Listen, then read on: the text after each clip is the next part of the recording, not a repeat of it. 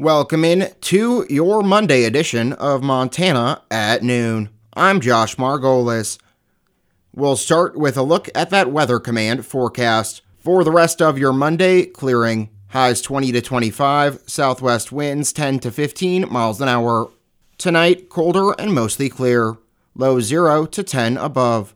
Southwest winds 10 to 15 miles an hour, gusting up to 30 miles an hour in the evening. Tuesday, mostly cloudy, 20% chance of snow. Patchy, blowing snow in the afternoon. Highs 30 to 35. West winds 10 to 20 miles an hour. Wind chill readings 5 below to 15 below 0 in the morning. Tuesday night, cloudy, 50% chance of snow. Lows around 10 above. Northwest winds 10 to 20 miles an hour. Veterans Day, colder and cloudy, 20% chance of snow in the morning. Highs around 20. Northwest winds 10 to 15 miles an hour. Wednesday night, colder and mostly cloudy. Lows 5 below to 0. Thursday and Thursday night, partly cloudy. Highs 20 to 25. Lows 10 to 15. Friday through Saturday, mostly cloudy. Highs 30 to 40, lows 20 to 25. Saturday night and Sunday, mostly cloudy, lows 15 to 20, highs 30 to 35. The weekend snowstorm that made its way across the High Line dropped over a foot of snow across much of the area. But Havre Public Works Director Dave Peterson says his department has only heard of a few problems.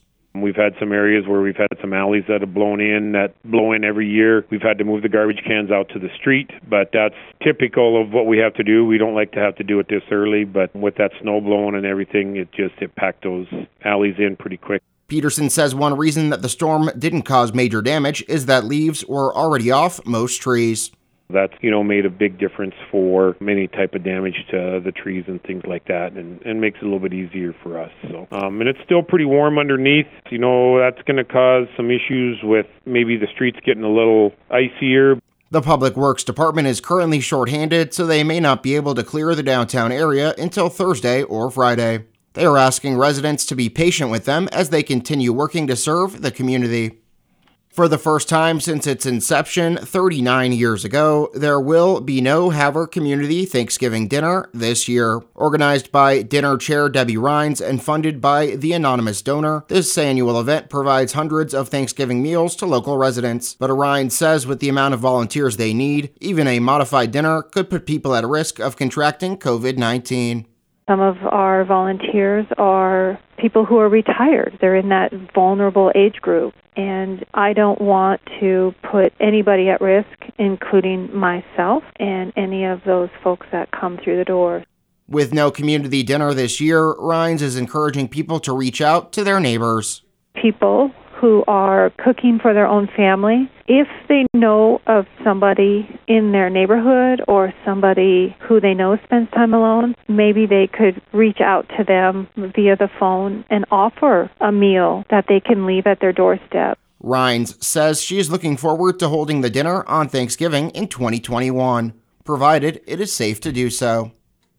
With the holiday season approaching, Havre Elks Lodge number 1201 is looking for donors and recipients for their annual blanket drive, according to Lodge Secretary Brandy Kurtz.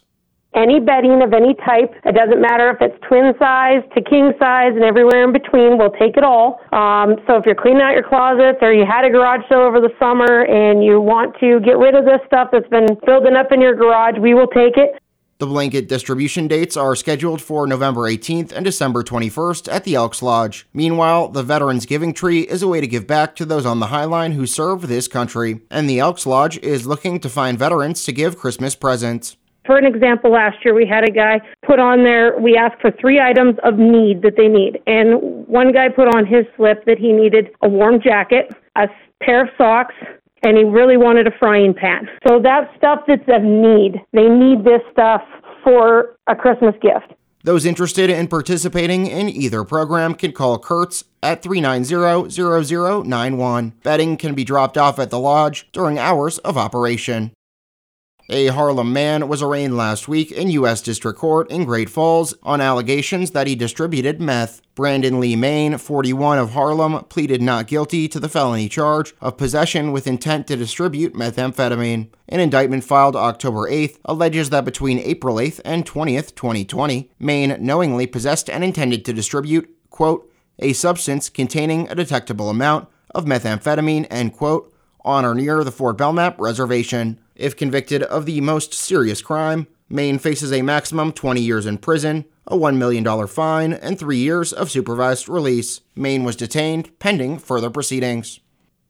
Taking a look at some COVID numbers locally around the area. Over the weekend, Hill County reported 14 total COVID-19 cases, 4 on Saturday and 10 on Sunday. Several of the cases are related to Havre Public Schools, and they are working on contact tracing, and those that are close contacts will be notified. Hill County has now reported 1,018 total cases of the virus. 251 are active, including 22 hospitalizations. 742 have recovered and 25 have died. Hill County's weekend numbers do not include reports from Rocky Boy, as they did not provide updates over the weekend.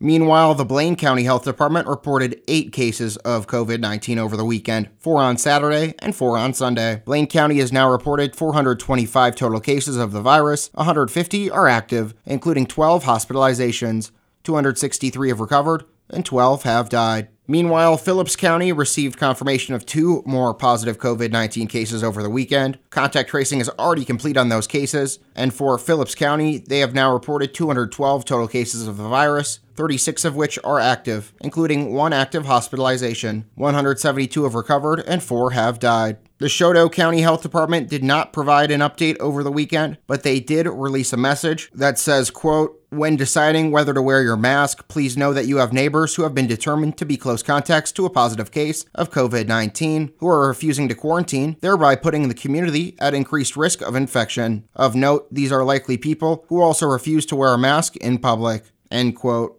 No other information has been released. Liberty County did not report any new COVID-19 cases over the weekend, and they are down to 2 active cases, 38 total cases, and 1 COVID-related death. Turning to state news, taking a look at today's COVID-19 statewide update from the Department of Public Health and Human Services. Before they issued the report, they issued a disclaimer saying that they've upgraded their reporting system over the weekend. So today's case count will be lower than expected, and tomorrow's case count will likely be higher. That being said, Montana reported 427 new cases of COVID-19 Monday, crossing the 40,000 total case threshold. The counties with the most new cases today: Yellowstone with 223, Lewis and Clark with 66, and Missoula with 34. There are currently 15,771 active cases of COVID-19 in the state, including 470 hospitalizations. 23,825 people have recovered, 457 have died. Wildlife advocates and environmental groups are challenging the removal of federal protections for gray wolves across most of the U.S. 2 coalitions of groups have filed notice that they intend to sue the Trump administration in federal court unless protections are restored. The Interior Department last week ended long-standing federal safeguards for gray wolves in the lower 48 states. That puts states and tribes in charge of overseeing the predators and opens the door to more hunting. Gray wolves have recovered from near extinction in parts of the country, but remain absent for much of their historical range. Colorado wildlife officials are planning to reintroduce wolves in coming years under a voter-approved ballot initiative. A Missoula man was shot and killed by a police officer during a weekend confrontation. Officers responded to a disturbance just before 5:30 p.m. Saturday and were confronted by a man who was armed with a knife. The man did not comply with commands to drop the knife and instead attacked one of the officers. Police say the officer was forced to defend himself and shot the man, who later died. Sheriff and Coroner T.J. McDermott on Monday identified the man as 34-year-old Jesse James Cale Brown. The State Division of Criminal Investigation is investigating the shooting. When Carroll College neuroscientist Stephanie Otto-Hitt planned a sabbatical for this semester, testing wastewater for traces of COVID-19 was the last thing she expected to do. Otto-Hitt said she had previously planned a different project for the sabbatical, but ended up testing wastewater after local public health officials reached out in an effort to find a local partner. She feels the testing project is not only more timely, but significantly better than her originally planned sabbatical project. This process is essentially a community surveillance technique for potential overall COVID-19 infection rates. It bypasses the limitation of testing every individual person by testing a community's waste instead. A registered nurse in charge of the COVID floor at Benefice Health System in Great Falls says the environment is, quote, indescribable until you are in it, end quote. Katie Janis says she tries to lead by example and remain positive even though she's seen more death in the past 3 months than she has seen in her 2-year nursing career. She says the COVID deaths have some nurses wondering how long they can continue in their career. Janis says she helps them get through it by focusing on the patients who are able to recover and go home. The COVID floor at Benefice has been operating at capacity for several weeks.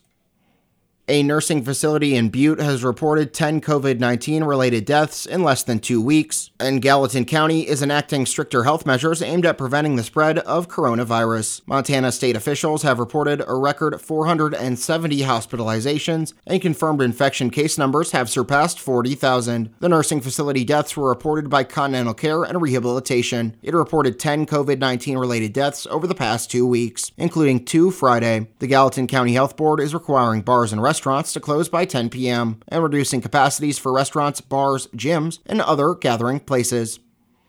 A spokeswoman for Montana U.S. Senator Steve Daines says he sent a team to Arizona in a move his campaign said is aimed to help ensure transparency as the Southwest state counts votes in a tight presidential election. Spokeswoman Katie Schottler did not say how many people were going, but said they would be observing or verifying mismatched signatures. Daines' campaign also sent a text to supporters asking them to donate $5 toward the effort, saying the Democrats are, quote, stealing the election, end quote. Schottler says Daines believes that any candidate has the right to challenge the count and process if they believe there are inconsistencies. And now, taking a look at your wheat prices for today. Daily prices per bushel. For Hill County, winter wheat is $5.10, spring wheat $4.95. For Blaine County, winter wheat $5, spring wheat $4.90. For Liberty County, winter wheat $5.10, spring wheat $4.95. For Choteau County, winter wheat $5.10, spring wheat $4.95. For Phillips County, winter wheat $4.95, spring wheat $4.85. And that does it for your Monday edition of Montana at Noon. I'm Josh Margolis. Thanks for listening, and remember, 7 days a week, we are your source for news and information. KOJM, KPQX, and HighlineToday.com. Have a great rest of your Monday. Stay safe out on those roads, and please continue to do your part to help flatten the curve.